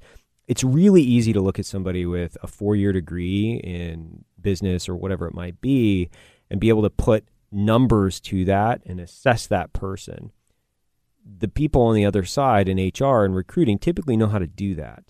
Now, in HR and recruiting in corporate America, it's really difficult for them to understand what a guy has done in the military. It's very difficult. So part of that is just translating that experience over into the corporate environment and placing them in the right place. So that's part. And then 2, when you're creating this, I equate it to creating a communication that starts to train this person out of a military communication procedures, where they use a lot of acronyms. They use a specific type of candor that is somewhat non-PC when you look at a lot of veterans transitioning. I've heard this a lot, where I've got a veteran in my office and he's really aggressive. I've heard that so many times, and it's their communication style, not necessarily how they're acting. Right, and it's you have a mission first. So you have a person that is very mission-oriented. They're driven to accomplish the mission. They don't want a lot of white noise. They've learned how to chop all that stuff away, go straight to the bone, and try to get something done. Well, that can be interpreted. Real quick, when I get calls in from people all across the country all the time, I've got, and the guys are back here with this, about a 75% accuracy rating of, were you former military, sir or ma'am, just based on the way we're talking, especially because we're down on an issue and the way they present information, or whatever. But the assertion, the rhythm, there's a cadence to it that you get used to. So, and that's not because they're telling our call screener they're military, but usually having spent a lot of time with folks like you guys in Iraq and Afghanistan, you pick up on it. So there is definitely a communication style. There is. 100%. Yeah, so it's a translation. So taking how they were communicating their prior jobs. And a lot of these guys have spent 10 plus years now in a constant rotation cycle in Iraq and Afghanistan. When we look at September 11th, 2001, that was a long time ago now. We're looking at 17 years of operational experience and continuous deployments for a lot of these men and women that have served the country. Well, they're institutionalized in a very specific way of accomplishing a goal and a mission. Well, taking that and then putting them into a corporate environment with zero translation and then expecting them to excel, there is an expectation there, or an assumption that I think is somewhat inaccurate. They have to get, a training program that takes their military experience, translates that for the corporate environment, and then teaches the prior military service person and the corporate entity to communicate and work together a little bit more effectively. So what specifically, and I want to get you guys on a whole host of other issues too, but just before we go into a break here, what are the specific initiatives that you guys are doing? Where can people go? How can they find out about how Black Rifle Coffee is helping veterans in this specific context? Well, the big one is we've got above a 50% higher rate at Black Rifle Coffee. So as we've expanded into Tennessee and Texas, we're continuing to hire more veterans. And our culture and our ecosystem is very military friendly. And our communication procedures, actually, civilians have to adapt to that more so than the reverse. So that's one big one. Two, we're expanding into the more bricks and mortar sections of the business, so there'll be even more hiring opportunities for veterans. Our PenFed initiative as well. Right. And we've also teamed up with the Pentagon Federal Credit Union in order to launch the Veteran Entrepreneur Investment Program. So if you're looking at starting a business, you can head over to Black Rifle Coffee or the Pentagon Federal Credit Union, submit an application, and depending on how the application procedure goes, you could be funded by one of the companies in this initiative. We're talking to Matt Best and Evan Hafer of Black Rifle Coffee. We're hitting a quick break, team. We will be right back. Online security is essential. Just this week, I was on a train. I had no choice but to use public Wi-Fi. Now you're on an unsecure network. Do you want someone to be able to track what you're doing, sell it to a third party, maybe even hack into your system?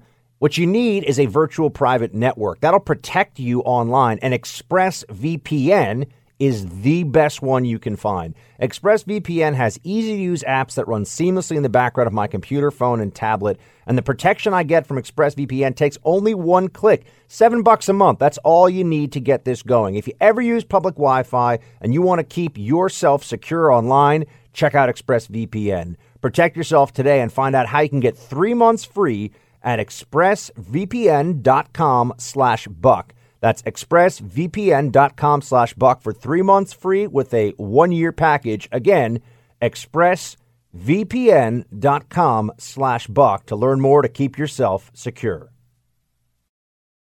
All right, so we're here in studio in NYC, the Freedom Hut, New York, baby. We've got Matt Best, Evan Hafer, the VP CEO, respectively, of Black Rifle Coffee, which I do drink every morning. It's actually nice to like a product, by the way, that you have to endorse. So thank you, gentlemen, for making delicious coffee. I do very much appreciate it. But I want to ask, we got Veterans Day coming up, Matt. How are veterans doing in the country right now? I think they're doing pretty phenomenal. I think we don't give enough credit to people post GWOT, even though it's still going on, and their successes in the civilian community. I think there's still a lot of issues that we have to combat as a veteran culture, and civilians have to understand that veterans are hyper successful and hyper talented individuals, and then the very small segment that actually need outreach and help. As a company, Black Rifle Coffee, we really try to combat that, partnering with organizations like the Boot Campaign and the Warrior's Heart is really getting the individual treated for their specific issues. And some of these organizations like the Warrior Heart, they're actually doing blood work and mental testing and finding out what's wrong with that said individual, and then putting them through the appropriate treatment, and then reassimilating and back them into civilian culture, and making sure that the success rates, I think they have like an 80-something% success rate that people are getting past their issues, whether that's a moral issue, a PTS issue, a mental health issue. It's pretty amazing, and I couldn't be more proud of where the community's at today. But you never settle. We're always going to do better, and it's up for us to look out for veterans, because everybody says we want to support veterans, but when it's time to support them, they tend not to. And I really just want to rally the civilian community, the veteran community, and come together to support the people that have put life, limb, eyesight on the line to protect the freedoms that we enjoy every single day. And we live in the greatest country in the world, hands down. And we do that because of so much years of sacrifice, not just our generation, but past generations through since the inception of America. America. We all do love America. But Evan, when I look at what's going on across the country, I will say that it feels like everywhere you look these days, there's new initiatives to try to do something to help veterans, whether it's dealing with PTSD issues, as Matt was talking about, or just in general to celebrate the service and sacrifice of the veteran community. So is it still trending in that direction, though, even though there's not the same level of look, let's be honest, there's not the same level of active combat operations. I know there's still guys in Iraq and Afghanistan. I'll let Evan speak to that too, but people forget we have a war still going on. Right. There are still men and women out there outside of the wire getting blown up, getting shot at every single day. We cannot forget that. We just had that green on blue attack in Afghanistan last week. Exactly. Yeah. So, that absolutely needs to be. And by the way, I also think that Afghanistan, I'm curious, I'll get your take on this one too. Afghanistan is a place that no one wants to deal with the reality, which is that it's not going to work. I don't think it's going to work. Meaning that the plan there is the same plan it was 10 years ago and the same plan it was there years before. Well, that's an interesting point. Even when I was there, my first rotation to Afghanistan in 2009, I would jokingly say America's plan is just more cash. That's basically what their plan is. And I would always say, hey, we need more plan. We need more plan. We need more plan, because they just like to throw money through a combination of things in order to try to fix a problem. Well, that doesn't really get the job done. You have to have long-term strategic goals that are met, month by month, year by year, and you do have to have a plan in order to get out of the country eventually. So I would say, yes, I agree with you in that. I would say part two was the first part of your question, which is how are we doing as far as these veteran initiatives in order to transition guys more effectively, take care of them? Is there just as much inertia? I would say there is, and I think it's getting better, because you've had a lot of when I say white noise, you've had a lot of these foundations in the last, we'll call it 2 decades, that were non-effective, and some of them were started by people that maybe had great intentions but ultimately didn't quite understand how to fix some problems. And that doesn't mean they weren't good. It just means that these guys have long-term and sometimes systemic problems that came from combat. And there's a lot of institutions that didn't quite understand. It's not a car wreck. It's not, and trauma is trauma, but it's a very specific type of trauma. I think we're at a point now with the community that we've focused in with several really good foundations that know what they're doing and have a lot of experience doing it. So I think they're becoming more effective, if that makes sense. Mm-hmm. So there's less, but there's more. So they're doing it more. They're getting more effective at this over time. I think so. I've actually also heard stories about some of the new advances in particularly some of the prosthetics and other technology to deal with very serious wounds. Really I don't know how to say it, a very futuristic space age kind of stuff that's coming as a result. But the brilliance of that, how to, much military technology applies to the civilian sector? I mean, if we apply resources and funding to getting better, prosthetics for military amputees, well, subsequently, then the girl born without a leg, we can actually apply that same technology and see a 6-year-old walk for the first time. Like it's one team, one fight, and we don't want to have these segmented. We're Americans as veterans, but they're still the men and women who raise their hand to put themselves knowingly in harm's way, and there has to be the utmost reverence for the people that did that. Well, and I'll back that up with the House, Senate, and the executive office. Basically, when we look at the approval of these wars, we have to look at not only funding the war, but looking at taking care of the men that have volunteered to do the actual act. So when we sign up for these wars in Central Asia, the Middle East, or wherever they are, we can't just look at the budget for invasion. We have to look at how many people are going to be affected and being able to take care of them for the rest of their lives. And I think, this is my feeling, I think there has been a lack of emphasis in both the House and Senate in being able to take care of veterans effectively. There's been more priority in the VA and the system, but veterans have seen a lot of their funding for education and things like that. They've seen that dwindle and be cut, and there's less priority on that because we want these wars, but we don't want to pay for the bill when it comes. And now that's an absolute tragedy. It's an absolute tragedy that as a society we can vote to say, yay, we're going to war, but we're not going to take care of our veterans. It is the ethical responsibility of the states. So for people listening to this across the country right now, guys, how can... I feel like people that are tied in the veteran community, they already have, first of all, they are veterans or they're related to or married to veterans. But for the civilians out there who are like, it's Veterans Day, I'd like to do something. I'd like to actually take some kind of a positive step or action to assist with all these things you're talking about. What would you recommend? Where should people start? That's a loaded question, right? I would just say participate, vet, and act, right? So you have to participate in the veteran community. You have to vet to make sure that the organization and the people are true and honest, and then action. Work requires action, and you can talk and throw hot air out there all single day, but you have to participate to an individual level to make a difference. And, there's lots of amazing organizations out there. You just have to find them yourself, do the action, do the work, vet it, make sure that they're consistent in their ethical behavior, and then action on it and do the work. Evan, anything from you? Yeah, I think for us too, I think we've worked with so many of these different organizations. We do a ton of outreach specifically within the veteran community. We have products that are specifically designed to just support, for instance, Warrior's Heart, all the profit. Thin Blue Line for LEO. All the profit goes back to that organization. We're not profiting whatsoever. That would be completely unethical for Black Rifle to do. What I say is vote with your dollar, support the companies that support the community. So if at the very least you can go to Black Rifle Coffee and buy the Warrior's Heart coffee, and you know that you're going to be doing something for the veteran community. Evan Hafer, Matt Best, gentlemen of Black Rifle Coffee, thank you, first of all, for your service, especially considering it's Veterans Day. We're here talking about Veterans Issue. Thank you for your service. Thank you. And also thank you for all that you guys do. Always a pleasure to be on the show. And for the delicious coffee, by the way. It is very, very good. All right, we'll be back in a moment, team. Stay with us.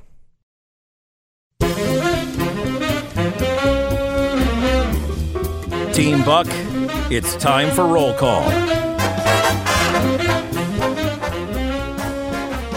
Oh, yeah, roll call time. Man, I'm up here at NYC for the weekend.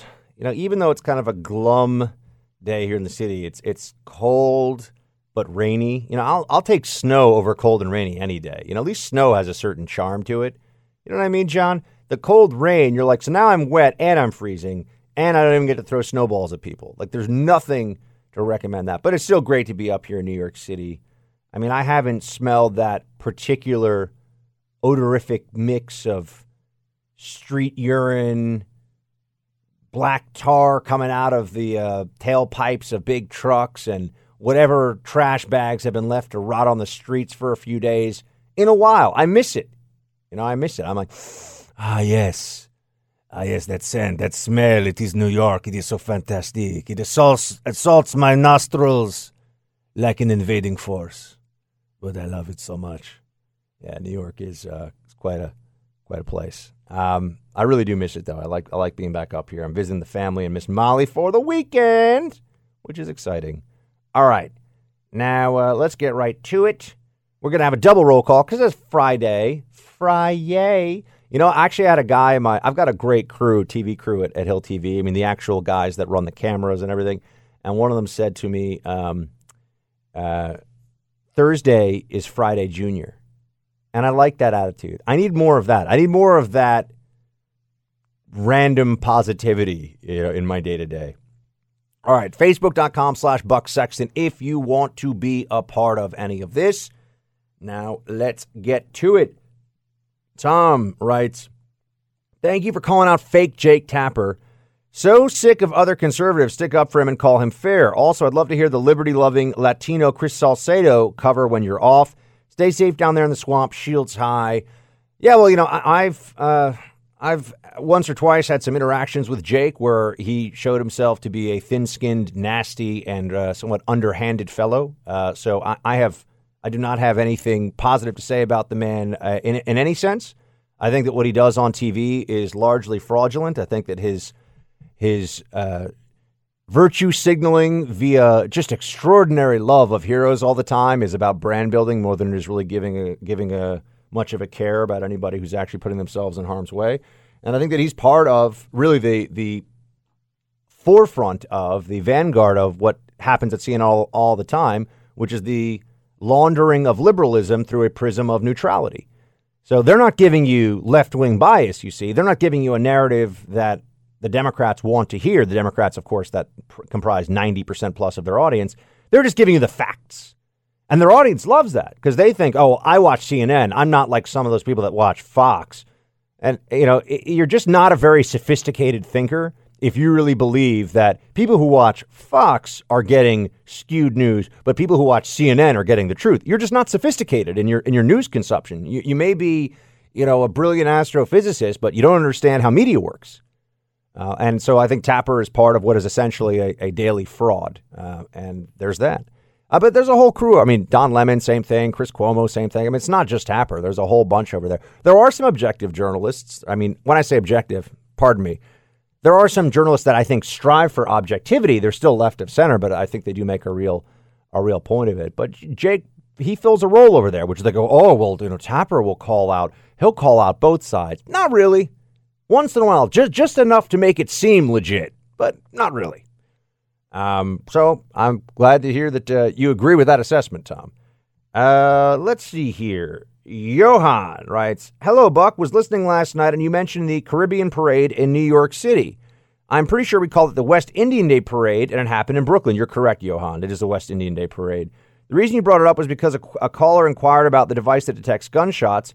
You made the right connection about the two. I worked in Queens in the 80s, and every year they asked volunteers to work overtime for that parade. I know of no one that did. For whatever reason, the West Indian Day Parade, there's a lot of gunfire in Brooklyn. Not at people necessarily, although I think that's happened too, but celebratory gunfire is a thing that would happen.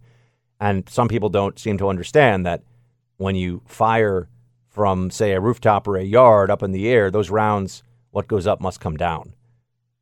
So it's a very serious public safety threat. It's not just like a noise ordinance issue. I know all of you know that, but some other people go, oh, yeah, you can fire guns off in the air. I remember I had a friend when I was in Iraq. He told me that right before I was actually in the facility we were discussing, he said that there was some kind of Iraqi soccer team win, and all of a sudden it sounded like there was rain on the rooftop where he was, and it was actually AK-47 rounds that were pinging off the rooftop because nearby there were people who were firing in the air in celebration, firing AK-47s in the air. That's the thing that happens. Frail writes, please, I beg you, make your show either downloadable on your website or available on SoundCloud again. You can't download off of iHeartRadio. I can't download and listen to the podcast offline. I don't know why we can't be on John, why can't we be on SoundCloud? Is there a reason? No SoundCloud? No, not allowed? You don't know why? Okay. I'll try to figure that out. Why it can't be on SoundCloud. Douglas writes, tell Krista to stop calling everyone a racist. Doug, if you saw this morning, I just will say that I obviously did not like my co-host's analysis on that point, and I just have to leave it there for now for the sake of comity. I'll leave it there. Keith writes, Buck, what happened in Florida with Al Franken in Minnesota is nothing new. In 2004, Dino Rossi won the initial count for state governor in Washington State against Christine Gregoire. Then an activist group in Seattle, Acorn, claimed they found a bag of votes missed in the initial count. This bag of magic votes were counted and Gregoire still lost the election. So Acorn found yet another bag of magic votes, and Christine one more bag. Gregoire won the election. The state and the city of Seattle have been marching off the left coast cliff ever since. I was born and raised here, but I retired in 2.5 years. I feel bad leaving the state in my rearview mirror. Even the lefty sister moved to Missoula because it's so bad. Keep up the good fight. From Keith. Well, Keith, thank you so much for writing in. And yep, people cheat in elections. There's voter fraud. It does happen. People cheat in elections. I know we're always told, oh, no, they would never do that. People do a lot of crazy things. The craziest among them would not be trying to cheat in an election, especially, think of it this way. If you really believe that fascism is coming to America, would a little voter fraud really be too much for you? I'm not advocating for voter fraud. I'm just saying if you were crazy enough to believe that voter fraud was coming to America. That fascism was coming to America. I feel like you would probably be willing to break some voting laws, and even be willing to suffer the consequences of breaking them. That is my sense of it. So there you have it.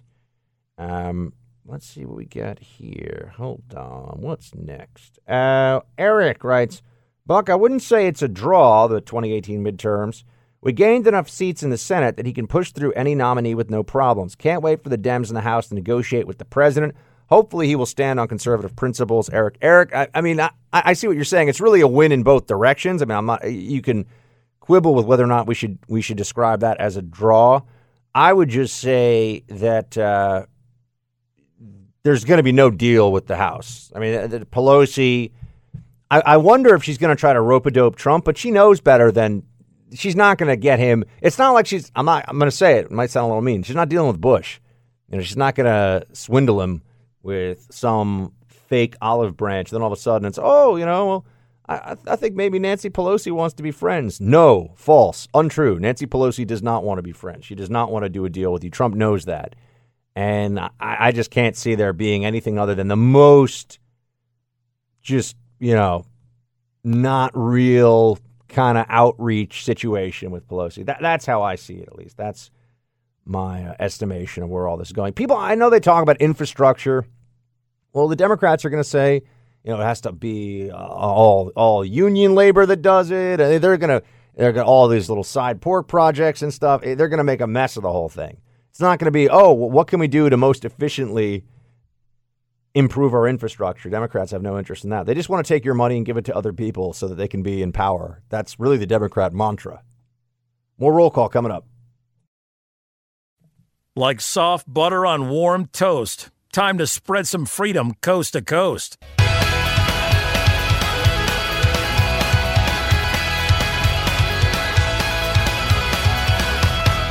It's time for roll call. Roll call part 2. It's always fun when the Black Rifle guys come by, isn't it, Mike? It's like I get to hang out with the cool kids for the day. You know what I mean? They're a fun bunch. I like them. You can hear me. Can he not? Yeah, he's just ignoring me. It's all right. Producer Mike, how often am I in New York? And you just ignore me. It's like I'm not even here. Doesn't have his earpiece in. I know you're pulling clips and making the show happen. Hey, man. Just, I can multitask though. I like to give you a hard time. I was just saying, the Black Rifle guys. It's like I get to hang out with the cool kids in the high school. You know what I mean? Yeah, they're awesome. Yeah, they're very nice guys. They're fun to hang out with. No, they're great. They're and then the company is doing incredibly well, which is it's so nice to see people that are great guys and doing all these cool things, and also are being really successful and not letting it change them at all either, which is cool. And they just come by here to tell us some stuff and hang out. It's great. They're in New York. And I know they came by with all this swag. I'm gonna have to start working out so I look okay in this Black Rifle T-shirt. That would be a good start to things. By the way, do you drink the coffee? By the way, Mike, do you ever drink it? You hook it up, right? I do, yeah. It's really good. It actually is really good. I know it sounds like we're doing a Black Rifle infomercial this hour, but it Yeah. actually is That's good. quite delicious. I actually like they have their coffee mugs and their accessories they have on their website. Yeah. Like their coffee mugs are really cool. They're big and I like them. Yeah, blackriflecoffee.com/buck. Everyone check it out. All right, so I said roll call. I meant roll call. I was not intending on skipping past the roll call. Jen, I'm about as sick of hearing a constitutional crisis as I am common sense gun control. Jen, I totally and completely understand. I'm sick of it too. A constitutional crisis, dear libs, it does not mean something that you do not like. That is not what a constitutional crisis is. That does not count as a constitutional crisis. So I just think it's important that everybody understands. Let's get on the same page with that one right now. That is not what it means. Let's see what we get here. Dennis writes, Buck, if you're going to wear a sport coat, you need a tie. Dennis, I'm going to throw a flag on that one. I don't think that's true. What do you mean you can't wear? I think sport coat. I think if you're going to wear a suit, maybe a tie is a little bit more apropos. But I don't think sport coat and tie necessarily go together. I think sport coat, no tie is the way to go. You know what I mean? I don't know. What do you think? By the way, producer Mike, I got a little heat recently because someone saw me wearing a navy suit with like chestnut brown shoes. I got some heat online. I feel like you wear chestnut brown shoes whenever you want. Black shoes are for weddings and funerals. Everyone needs to just check themselves before they wreck themselves. Yeah. I'm just saying. I wear brown shoes. I have a gray suit that I wore recently. And The problem with black shoes is that all black shoes kind of look the same, and if they're shiny, you better be wearing a tuxedo with them. That's all I can tell you. Whereas brown shoes, the richness of the leather, the contrast, the contour, the quality can come through. Black shoe is a black shoe. It's just not that exciting. Yeah, that person obviously didn't know how to dress. I'm not going to say it, but I'm not going to not say it, Mike, Probably could have sent me a photo of his square-toed loafers. Yeah. That's what I'm here for, to say things. Ooh. Yeah, that's right. Producer Mike can drop bombs. I have to be the diplomatic one at all times here.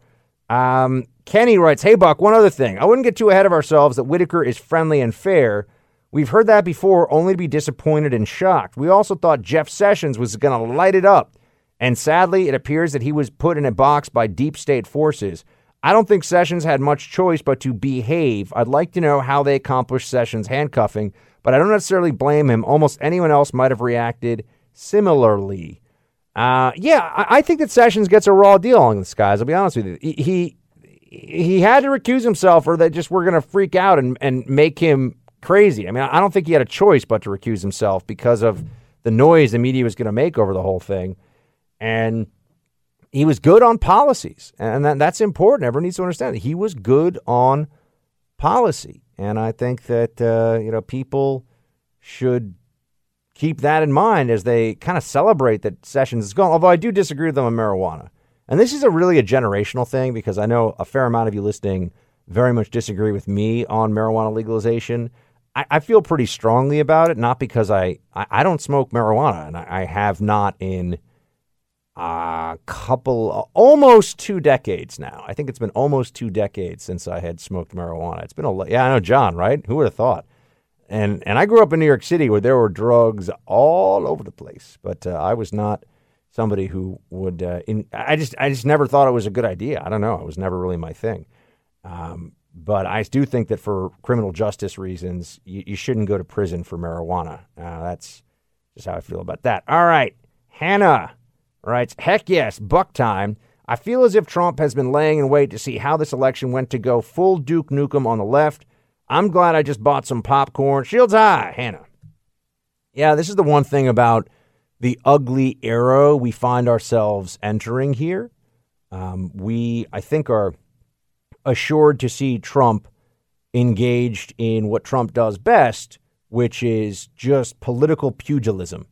He's going to be throwing down with libs left and right, and they can't beat him at that game. They really can't. They've tried, but I think he'll do well. Hey, man, this is from Alex. What's the name of that pro-Second Amendment gun book you talked to the author about not long ago? I thought it was called First Freedom, but couldn't find it. Thanks, and shields high. It is, in fact, Alex, called First Freedom, and it is a book written by David Harsanyi, who's a very talented, very nice fellow, a writer that is a senior writer for The Federalist. First Freedom is his book. I recommend it to you, and I've always liked David. I thought he's a good guy. I think he's a good guy. One more here. Jennifer writes, hey there, great show as always. Quick suggestion, garlic press. In everything I cook, garlic and shallots makes an appearance somewhere. A good quality garlic press is a must. Also, a bar of stainless steel soap to get the onion stink off. These are a must. Okay, I could get in with that. Garlic press. I did get a basting brush recently, which is very exciting. I have a basting brush now, so I can just baste things. That's going to be it for Freedom Hut NYC today, my friends.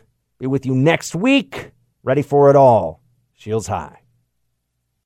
I've had to do hiring in the last year, and it's a jungle out there, folks. There's a lot of people sending out crazy resumes. You don't know if it's true. You don't know what's going on. You know what's not smart? Hoping you get lucky when you're hiring for a position. You know what's not smart? Putting it out there on one site that you don't know much about and just assuming, well, people will find me. Hire the smart way. Go to ZipRecruiter.com/Buck to hire the right person. ZipRecruiter doesn't depend on candidates finding you. It finds them for you. Its powerful matching technology scans thousands of resumes, identifies people with the right skills, education, and experience for your job, and actively invites them to apply so you get qualified candidates fast. That's why ZipRecruiter is rated #1 by employers in the U.S. This rating comes from hiring sites on Trustpilot with over 1,000 reviews. And right now, my listeners can try ZipRecruiter for free at this exclusive web address, ZipRecruiter.com/Buck. That's ZipRecruiter.com/Buck. Again, one more time, ZipRecruiter.com/Buck. ZipRecruiter, the smartest way to hire.